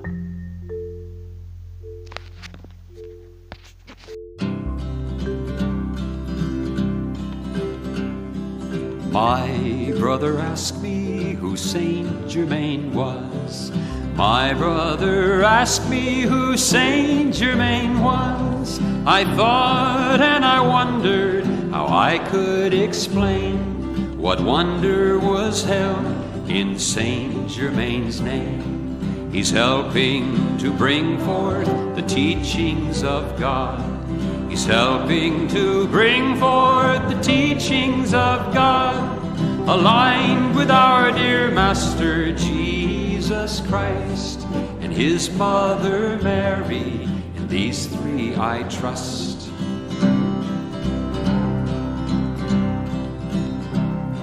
If you're close to Jesus, I'm there with you too. Or His Mother Mary, I love her, I do. After my searchings, dear Saint Germain came to show me the meaning of God's I am name.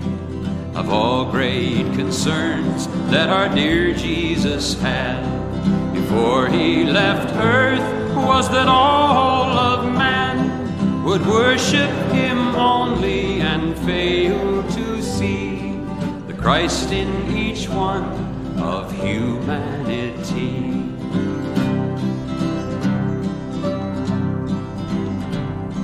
Do not be afraid to let Saint Germain come into your life. He will make you one with God and dear Jesus and Mary and more ascended great masters you'll learn to adore.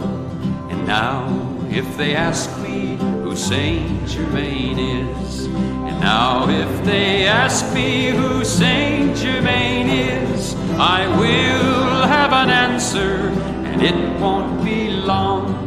I'll just simply sing them the words of this song. I will have an answer, and it won't be long. I'll just simply sing them my Saint Germain song.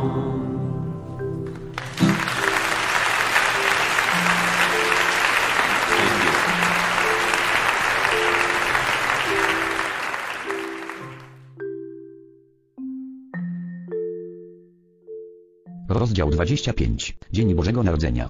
Ten dzień jako reprezentacja narodzenia się aktywności Chrystusa w istotach ludzkich zawsze jest dla nas piękny przez świadomość, jaką przekazuje ludzkości i uczniom, którzy już zdali sobie sprawę z tego, co oznacza dla nich ożywanie obecności Jam jest, gdy wprawiają w ruch miłości i inteligencję zgodnie z zamiarem, jaki chcą przekazać tej nieograniczonej mocy. Pytałeś, tak jak i wielu innych, jak się osiąga świadomość Chrystusową. Pierwszym i najważniejszym krokiem jest poznanie wielkiej obecności Jam jest, czyli Boga żyjącego w Tobie. Drugim krokiem jest ożywanie obecności Jam jest, z pełnym zrozumieniem, co te słowa znaczą. Wchodzisz w tym samym momencie w świadomość Chrystusową, choć nie oznacza to, że natychmiast wyrażasz pełnię świadomości Chrystusowej, ponieważ najpierw musisz wiedzieć, dokąd chcesz iść i co chcesz realizować. Wszyscy, którzy zostali wzniesieni, przeszli tą samą drogę, ożywali tego samego sposobu, ponieważ ta droga prowadzi do wielkiego centralnego słońca i do boskości. Nasz ukochany brat Jezus dokonał największego błogosławieństwa ludzkości, dając nam przykład nie tylko swoim narodzeniem i osiągnięciem w niebo wstąpienia, ale pozostawiając wieczne ach i won, które stale promieniuje, przekazując jego nauki ludzkości. Ci, którzy nie zostali wzniesieni, nie zdają sobie sprawy z tego, co to oznacza dla ludzkości. Jest to wieczna latarnia morska, która wskazuje nam drogę do światła. Przykładem w niebo wstąpienia Jezus definitywnie ostanowił nie tylko, że tego można dokonać, ale że ewentualnie będzie to osiągalne. Wielkie były cuda, które On czynił, a jednak obiecał nam, że wy będziecie czynili rzeczy o wiele większe od tych. Wiele razy uczniowie pytają się, jak mogą istnieć rzeczy większe od tych, które robił Jezus. Jednak On nam powiedział, że zrobił tylko kilka z wielkich uniwersalnych przysług, które można było dać ludzkim braciom. Dla nas ten dzień zawsze będzie symbolizował początek świadomości i wszystkich najwspanialszych osiągnięć, czyli w niebo wstąpienia. W momencie, gdy człowiek staje się świadomy tej prawdy, proces jego własnego zmartwychwstania już się zaczął i pochłonie mniej lub więcej czasu zgodnie z jego przysposobieniem umożliwiającym rozpoznanie tej prawdy. Moje osobiste doświadczenie umocniło się, gdy zdałem sobie sprawę z tego, co to oznacza, i zacząłem ożywać obecności Jam jest. Dość szybko wtedy odkryłem, że jestem poza czasem i przestrzenią i że każdy dzień, który mijał, w miarę jak przenikałem coraz bardziej w rozszerzającą się świadomość, oświadamiał mi, że wszystko, czego chciałem, znajdowało się w moim zasięgu i, zauważcie, było w mojej indywidualnej rządzącej mocy. A wraz z tym przyszła świadomość, że boska miłość jest wszechmocną siłą spajającą, która otrzymuje wszystko razem i na swoim miejscu, że ta boska miłość we mnie, której zacząłem się uczyć, czyniła ze mnie nieprzezwyciężony magnes, który przyciągał wszystko, czego mogłem chcieć. Ta prosta prawda, tak potężna, jest jedną z tych, które dochodzą do ucznia najpierw i powoduje, że człowiek rozumie ograniczenia, które jak mu się wydaje istnieją wokół niego, a potem zaczyna sobie zdawać sprawę z tego, że każde z nich, jedno za drugim, zanika. Potem przychodzi wielki zapał i obfite zaopatrzenie od tego potężnego wewnętrznego ja, które zawiera substancję wszystkiego, czego serce zapragnie w jego własnych objęciach, i zauważ, że twoje zdolności i autorytet w modelowaniu tej substancji są tym, co powoduje, że stają się ochwytną formą tego, co potrzebujesz. Czy będzie to pokój, miłość, złoto czy oświecenie? Mówię tobie, mój drogi, obudź swój autorytet, swoje prawo, świadome zdolności do zastosowania tego wielkiego prawa dla swego zdrowia, młodości wiecznej i piękna, bogactwa Boga, chwały twego umysłu i ciała, a potem do wzniesienia się do wiecznej wolności. Później, gdy zaczniesz rozeznawać, krok po kroku, co osiągasz, będziesz zapominał o wszystkich zewnętrznych uwarunkowaniach, które ciebie otaczają, i będziesz się radować zwycięskim uczuciem bycia objętym przez ten wielki uścisk potężnej obecności wewnętrznego mistrza, który jest ponad czasem i przestrzenią. Ty jesteś Panem i masz władzę nad twoim życiem i twoim światem w momencie, w którym uznasz, że ta energia, władza i inteligencja, których używasz, jest potężną obecnością Jam jest. Żebyś wiedział, jak szczęśliwi są ci na ziemi, którzy zdają sobie sprawę z tej prawdy. Jezus powiedział, poznajcie prawdę, a ona was uwolni. Jest to jedna z najpotężniejszych maksym tej prawdy. Stosuj ją, mój drogi, z całym zdecydowaniem, pozostawiając poza umysłem wszelką niepewność, a wejdziesz pewnie na te schody prowadzące do wspaniałego osiągnięcia, a kiedy odwrócisz się i zastanowisz nad każdym zdobytym stopniem, twoje światło będzie błyszczeć coraz bardziej, wtedy zapytasz, jak mogłem przez tyle czasu przebywać w ciemnościach, gdy nade mną był potężny płomień życia gotów do natychmiastowego spalenia wszystkich moich nieszczęsnych i głupich tworów, jakie tworzyłem? Mówię tobie, mój drogi, że nie musisz czekać w nieskończoność, aby zdobyć wiedzę o tej potężnej obecności. Obejmij ją całym uwielbieniem, jakie tylko możesz z siebie wykrzesać, a ona wzniesie ciebie szybko poza twoje ograniczenia, obierając ciebie w kryształowy strój z promieniującego światła i nałoży na ciebie pas z drogich kamieni, który masz prawo nałożyć i da tobie w rękę wspaniałe berło władzy, reflektor twej wszechmocnej duszy, który będziesz chciał skierować na jakąkolwiek rzecz, miejsce lub szczyt i przyciągnąć do siebie wyjaśnienie pochodzące z jego wnętrza. Taki jest obraz osiągnięć, które zdobyliśmy dzięki stosowaniu tej prawdy. Wiemy również, że możesz robić to samo, skoro my to zrobiliśmy. Nie zmęcz się nigdy świadomością, że Jam jest wzniesioną obecnością. I kiedy to wypowiadasz, wiedz, że jest to siła samootrzymująca się, która emanuje, przy pomocy której mogę osiągnąć pełne władanie. Jestem szczęśliwy, gdy wracam do domu i widzę radość twego serca i stopnie schodów, jakie pozostawiasz za sobą, jak i dlatego, że masz już pełną świadomość, iż możesz osiągnąć podarek największy ze wszystkich, którym jest pełnia Boga. Mówi Haara czytajcza, Ara, z wielką radością mogę tobie powiedzieć w kilku słowach również coś o promieniu światła i dźwięku, bo chcę osobiście odpowiedzieć na wołania wielu serc kierowanych do Haary. Myślałem, że pęknę ze śmiechu podczas moich wizyt uczniów, którzy mają ogromne życzenie, abym stał się widzialny, podczas gdy niektórzy z nich przy najmniejszym nietypowym dla nich zjawisku wstrzymują oddech ze strachu, że być może jest to moje działanie. Naprawdę, jest zabawne obserwowanie, jak mimo działania zewnętrznego wasze ja chce czegoś takiego doświadczyć, a równocześnie boi się tego. Ale powiem tobie jedno, moi drogi, nie mogę okazać się wam tak okropny, jak sobie mnie wyobrażacie, więc przynajmniej wierzcie, że mam wygląd i formę przyjemną. A nadto dla dobrych, kochanych siostr zrobiłbym wszystko, aby przynieść ze sobą naręcze Osh. Pytanie, z Kaszemiry? Odpowiedź, owszem, to byłoby właściwe. Pytanie, a dlaczego nie wyhodowane przez ciebie? Odpowiedź, jesteś trochę złośliwy. Ja nie potrzebuję nabywać ich tak jak ty, ponieważ mam przywilej opracowania ich sam. Moje słowo do ciebie jest po to, aby zlecić tobie i wywrzeć nacisk, abyś nadal stawał się wielką, wspaniałą obecnością miłości i dobrej woli nie tylko w stosunku do nas, ale również i do siebie samego, ponieważ ona kształtuje wspaniałe warunki, w których ekspansja świadomości wzrasta w gigantycznych skokach. Polecam tobie, abyś miał poczucie pewności w zaakceptowaniu naszej obecności i świadomą zdolność do zastosowania prawa obecności. Jam jest w tobie, gdyż wtedy rozwija się szybko. Nie trać ani moszu w twoim przywoływaniu, abyśmy się okazali widzialni. Oszy nasze funkcjonują wspaniale i zapewniam ciebie, że jest w twoim wołaniu coś, czego potrzebujesz. W wołaniu o zamanifestowanie się czegoś istnieje pewne wibracyjne działanie, którego oczy nie potrzebuje, a które nie może być wytłumaczone z wyjątkiem, gdy się je widzi od strony wewnętrznego działania. Ameryka, och Ameryko. Wspaniały klejnocie w koronie, diademie ziemi, kwiecie antycznej mądrości i światła. Po raz wtóry wrócisz do pełnego rozkwitu mimo wszystkich widocznych przeszkód, które przejawiają się obecnie, mówiąc coś innego. W duszy twej, potężna Ameryko, jest moc uwolnienia się z maski, którą ci przyklejono, maski egoizmu i tworzenia działań zewnętrznych, które są wytworem ludzi śpiących. A więc, wrócisz do pełni światła, które tobie przyrodzone.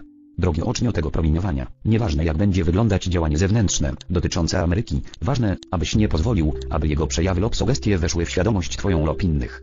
Trwaj w spokoju w swoim władaniu danym tobie od Boga, wiedząc jaka jest prawda, widząc Amerykę wolną, rządzoną boską miłością i sprawiedliwością.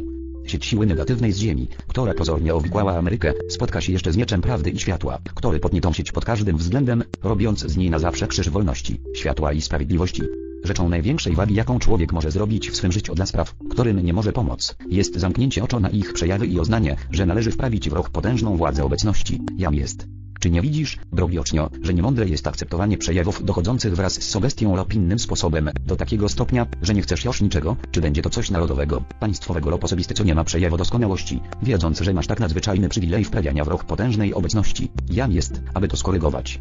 Nawykiem ludzkości zawsze było to, że widzi niedoskonałość tam, gdzie my widzimy doskonałość. Teraz w uznaniu potężnej obecności, Jam jest, akceptuj doskonałość w każdej godzinie dnia. Nie oznacza to, że powinieneś prawować nad tym bez przerwy, ale możesz przynajmniej co godzinę w stanie aby zaafirmować. Akceptuję całkowicie działanie mojej potężnej obecności Jam jest. Za każdym razem, kiedy afirmujesz to, będziesz ogromnie wzmacniał to zewnętrznym działaniem, ponieważ już tego ożywasz. A więc, dlaczego nie oznawać przez cały czas kto i co jest tym, co ożywasz, dając temu pełne władanie, które ona chce zamanifestować.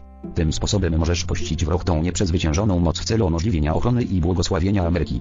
Jeszcze nie możesz nawet śnić o tym, jaką potencję i władzę wyrównania ma ta potęga i co może spowodować, gdy świadomie jest wprowadzona w ruch przez jedną lub więcej osób, które uznają jej nieprzezwyciężoną i wszechstronną władzę. A teraz pozwól, że zaproponuję tobie, abyś zamiast słuchać stałych lamentów o wszystkich typach działań destruktywnych, wiedział i pamiętał o tym, że obecność jam jest, spala je i przemienia całą tą energię w wolność, opiekę i doskonałość tak dla Ameryki jak i całego świata. Na zachętę chcę tobie powiedzieć, że wszyscy, którzy zaczęli tworzyć przyczynę tych obecnych warunków, nie mogli dostrzec tego, że wszystko wymknie im się spod kontroli i że z tego powodu wielu z nich straci zewnętrzną zdolność dalszego ożywiania tego, co stworzyli. Także ci, którzy znów starają się przyciągnąć dobrobyt dający im szansę nieograniczonego ożywania go i pewność, zobaczą, że wszystko wymknie im się spod kontroli i zamiast chwilowej i osobistej obfitości szybko przemieni się w prawdziwą i ogólną obfitość. Teraz, jak i we wszystkich czasach widocznego chaosu, pokój dotrze na ziemię, dobra wola do człowieka, a światło Chrystusa rozprzestrzeni się w sercach ludzi, by przeniknąć w ziemię i przyciągnąć do siebie to, co właściwe. Dla twego dobra, drogi ocznio, proszę ciebie, nie dyskutuj o rzeczach niezgodnych więcej niż to niezbędne dla zrozumienia danej sytuacji czy sprawy. Zaraz potem całkowicie odwróć się do tego plecami i nie pozwól, aby znów przyciągnęły twoją uwagę, ponieważ zapewniam ciebie, że to, z czym grasz w swej świadomości, znajdzie swój wyraz w twym życiu i świecie. Nie pozwól, aby ciebie dotknęło lub zaburzyło to, co tworzą inni, ponieważ w tym nie możesz im pomóc, z wyjątkiem tego, że wszędzie będziesz widział doskonałość, wiedząc, że za każdym cieniem znajduje się wspaniałe białe światło obecności, jam jest. To, moi drogi, jest pozdrowieniem, które tobie pozostawiam na tę porę roku.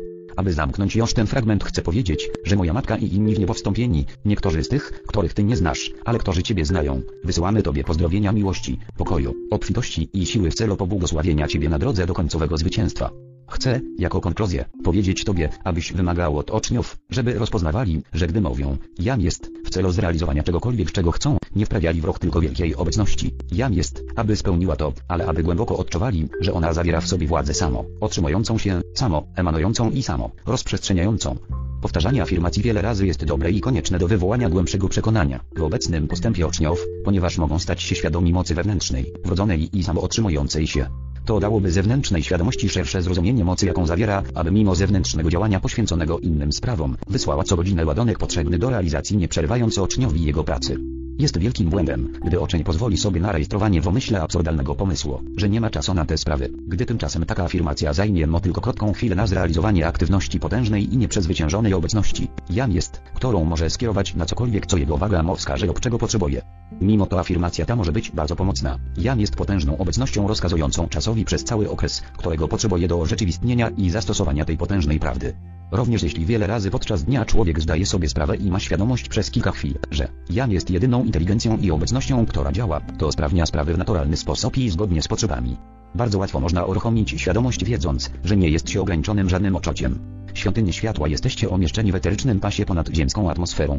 Promieniowanie emanuje od tego pasa do Ziemi poprzez waszą atmosferę. Eteryczny pas wokół Ziemi różni się od tego, który otacza Wenus. Wenus jest wewnątrz tego eterycznego pasa, a Ziemia jest niżej, bo na jego dolnym brzegu. Ostrzeżenie: nie uznawaj nikogo, kto jest narzędziem sił złowrogich i zgubnych. Po prostu pomyśl, że istnieje jedynie obecność, jam jest, inteligencja, światło i moc, która działa. Ty nigdy nie powinieneś podejmować działań osobistych ani żadnych innych. Działaniem ucznia jest widzieć doskonałość, czuć ją, być nią i nie uzależniać jej od tego, jaki byłby jej ludzki wygląd. Rozdział 26. Samopoprawa.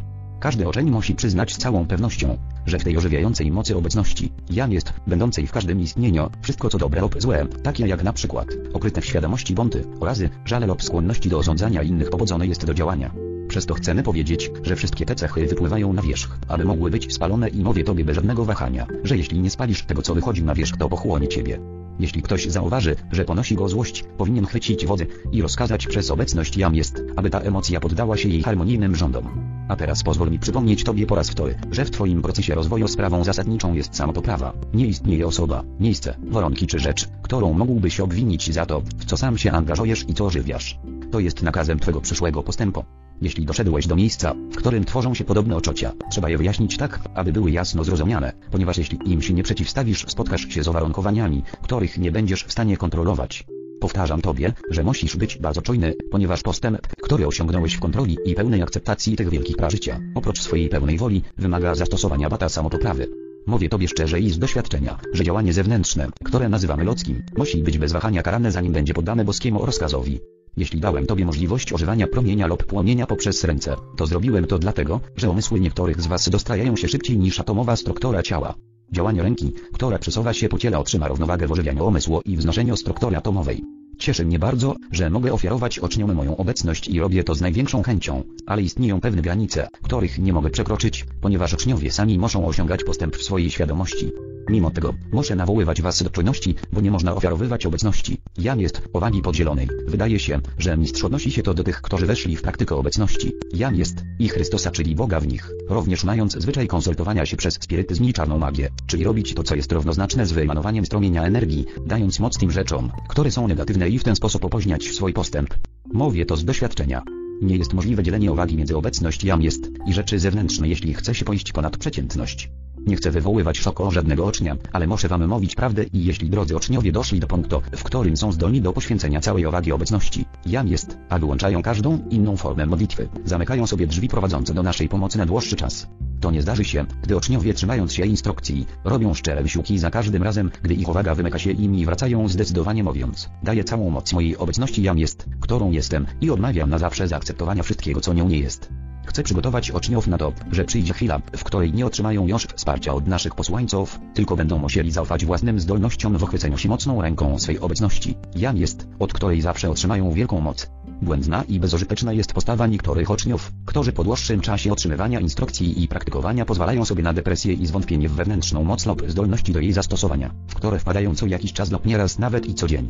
Taka mentalna postawa jest dziecinna i jeśli nie jest skorygowana, zamyka z czasem drzwi do prawdy. Każdy uczeń powinien trzymać się postawy pozytywnej i w momencie, gdy jakiś rozdźwięk jakiegokolwiek typu chce rozgościć się w jego umyśle, powinien umocnić swe opanowanie oświadczając: jam jest potężną obecnością, która rządzi moim życiem i światem. Jam jest pokojem, harmonią i wartością samootrzymującą się, która mnie spokojnie prowadzi przez wszystko, co może mi stanąć na drodze. Poza tym jest ważne, aby uczniowie mieli pożytek ze swych podręczników, ponieważ musimy teraz przerwać instrukcje do czasu, gdy zostaną ukończone, gdyż zdolności uczniów w zrozumieniu tego, o czym one mówią, zdecydują o tym, co wielki sędzia uzna za potrzebne w dalszych przekazach. Nie możemy w żadnym przypadku poprowadzić ucznia dalej, dopóki nie poczuje się dobrze umocniony. W celu ochrony uczniów muszę powiedzieć, że jeżeli przejawią się o nich pewne zjawiska, powinni zachować spokój, równowagę i nie poddawać się wrażeniom, nie pozwalając, aby wywarły wpływ i odwróciły uwagę, ponieważ w przypadku, gdyby ich było wiele, niektórzy mogliby wytworzyć energię, którą tworzyli, gdy byli w dawnych stanach świadomości. W takich przypadkach powinni zdecydowanie afirmować: jam jest obecnością, która tym rządzi i wykorzystuje to dla swojej najwyższej ekspresji i użytku. Zapewniam Ciebie, że nie musisz pragnąć nadnaturalnych przejawów, ponieważ Twój naturalny postęp Twej istoty stworzy ich i wiele, gdy przyjdzie na to odpowiedni moment, ale ostrzegam Ciebie, że nie mówię to o pojawieniu się w niebo wstąpionych mistrzów, ponieważ jest to czymś całkowicie różnym i nie powinno się tego traktować jako zjawisko. Teraz stosowna byłaby afirmacja: wielka obecność jam jest, wchłoń mnie w siebie, oczynie i spraw, bym zatrzymał w całkowitej pamięci te wewnętrzne instrukcje. Dla posłańców światła, ćwiczenie, które reprezentuje ta afirmacja, jest istotne, ale nie powinno wywoływać niepokoju ani napięcia w chęci zapamiętania instrukcji, ponieważ taka postawa mogłaby zamknąć zewnętrzną pamięć. Nie mogę powstrzymać uśmiechu, gdy widzę, jak niektórzy uczniowie są bliscy eksperymentowania z zaskakującymi rzeczami, ale wierzę w to, że zawsze zachowają spokój, wiedząc, że jam jest jedynym wiecznym i samootrzymującym się życiem w działaniu i że osądzą ze swej świadomości na zawsze wiarę w to, że w całym wszechświecie istnieje tzw. śmierć. Zewnętrzne działanie umysłu i świata jest moją złudzeniem, które przemija poruszając się jak ruchome piaski na pustyni i nie powinno w nikim powodować lęku, bo jam jest życiem wiecznym, który nie ma początku ani końca.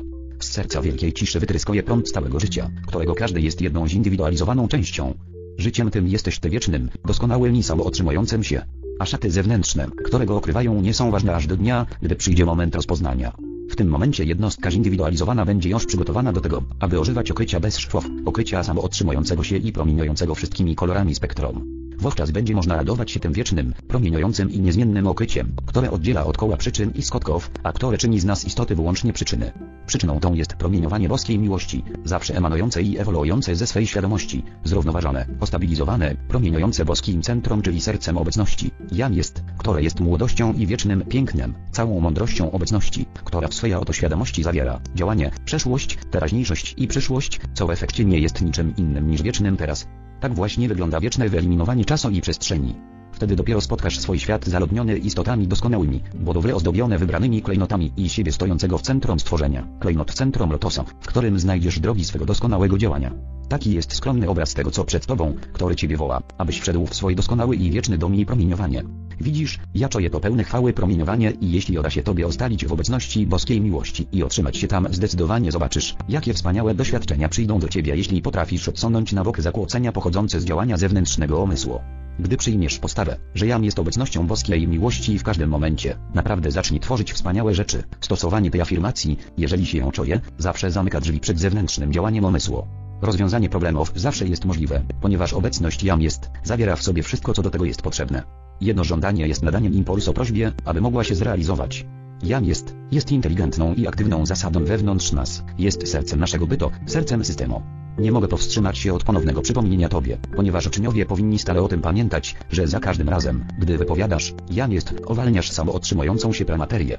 Jest to wszechmocna, unikatowa i inteligentna energia. Wytrwaj więc, a wejdziesz w najwyższe i wspaniałe warunki. Gdy patrzysz na fizyczne słońce w rzeczywistości, patrzysz na wielkie słońce centralne, na serce obecności, Jam jest. Powinieneś zdecydować bezwarunkowo, że obecność Jam jest w pełni rządzi tym ciałem fizycznym i wymaga posłuszeństwa. Im więcej uwagi poświęcisz ciału fizycznemu, tym większym panem ciebie się stanie i coraz więcej będzie wymagało od ciebie, a oprócz tego będzie tobie rozkazywało. Gdy ciało fizyczne cierpi na chroniczną chorobę lub stale przejawia zaburzenia, daje dowód na to, że poświęcało mu się zbyt wiele uwagi i to przez dłuższy czas i że nigdy się nie poprawi, chyba że przyjmie się postawę pozytywną i zmusi się go do posłuszeństwa. Możesz tworzyć pozytywnie to, co chcesz, a co jest związane z tym ciałem, jeśli skoncentrujesz swoją uwagę na jego doskonałości i nie pozwolisz, by uwaga twoja spoczęła na jego niedoskonałościach. W celu wzniesienia się wyżej afirmuj, że Jam jest obecnością, która rozkazuje. Używaj tego często, ponieważ uspokaja to zewnętrzne działania, a ty możesz skoncentrować się na działaniu pełnym miłości. W momencie, gdy czujesz coś, co ciebie niepokoi, odwróć się w drugą stronę. Masz przecież berło władzy w swej świadomości, a więc już, teraz, użyj go. Powinieneś być posłuszny nakazowi Jezusa, który mówi, nie patrz na nikogo według jego ciała. A to oznacza dokładnie, aby nie uznawał ludzkich niedoskonałości w myślach, uczuciach, słowach i działaniu. Przy występowaniu problemów wielką moc ma świadomość, bo we mnie, obecność Jam jest, manifestuje się, rządzi i rozwiązuje harmonijnie tę sprawę. Zadziałała wspaniale, ponieważ tym, co najważniejsze, to natychmiastowe zaafirmowanie obecności, Jam jest, i spowodowanie jej działania. Jezus powiedział, prosia otrzymasz, szukaja znajdziesz, zapukaja otworzą ci. Powiedz więc swojej boskiej istności, usłysz mnie Boże. Przyjdź i strzeż tego. Bóg chce, abyś prosił Go o pomoc. To bowiem otwiera przepływ boskiej energii, inteligencji i substancji, która wypływa, aby wypełnić rozkaz.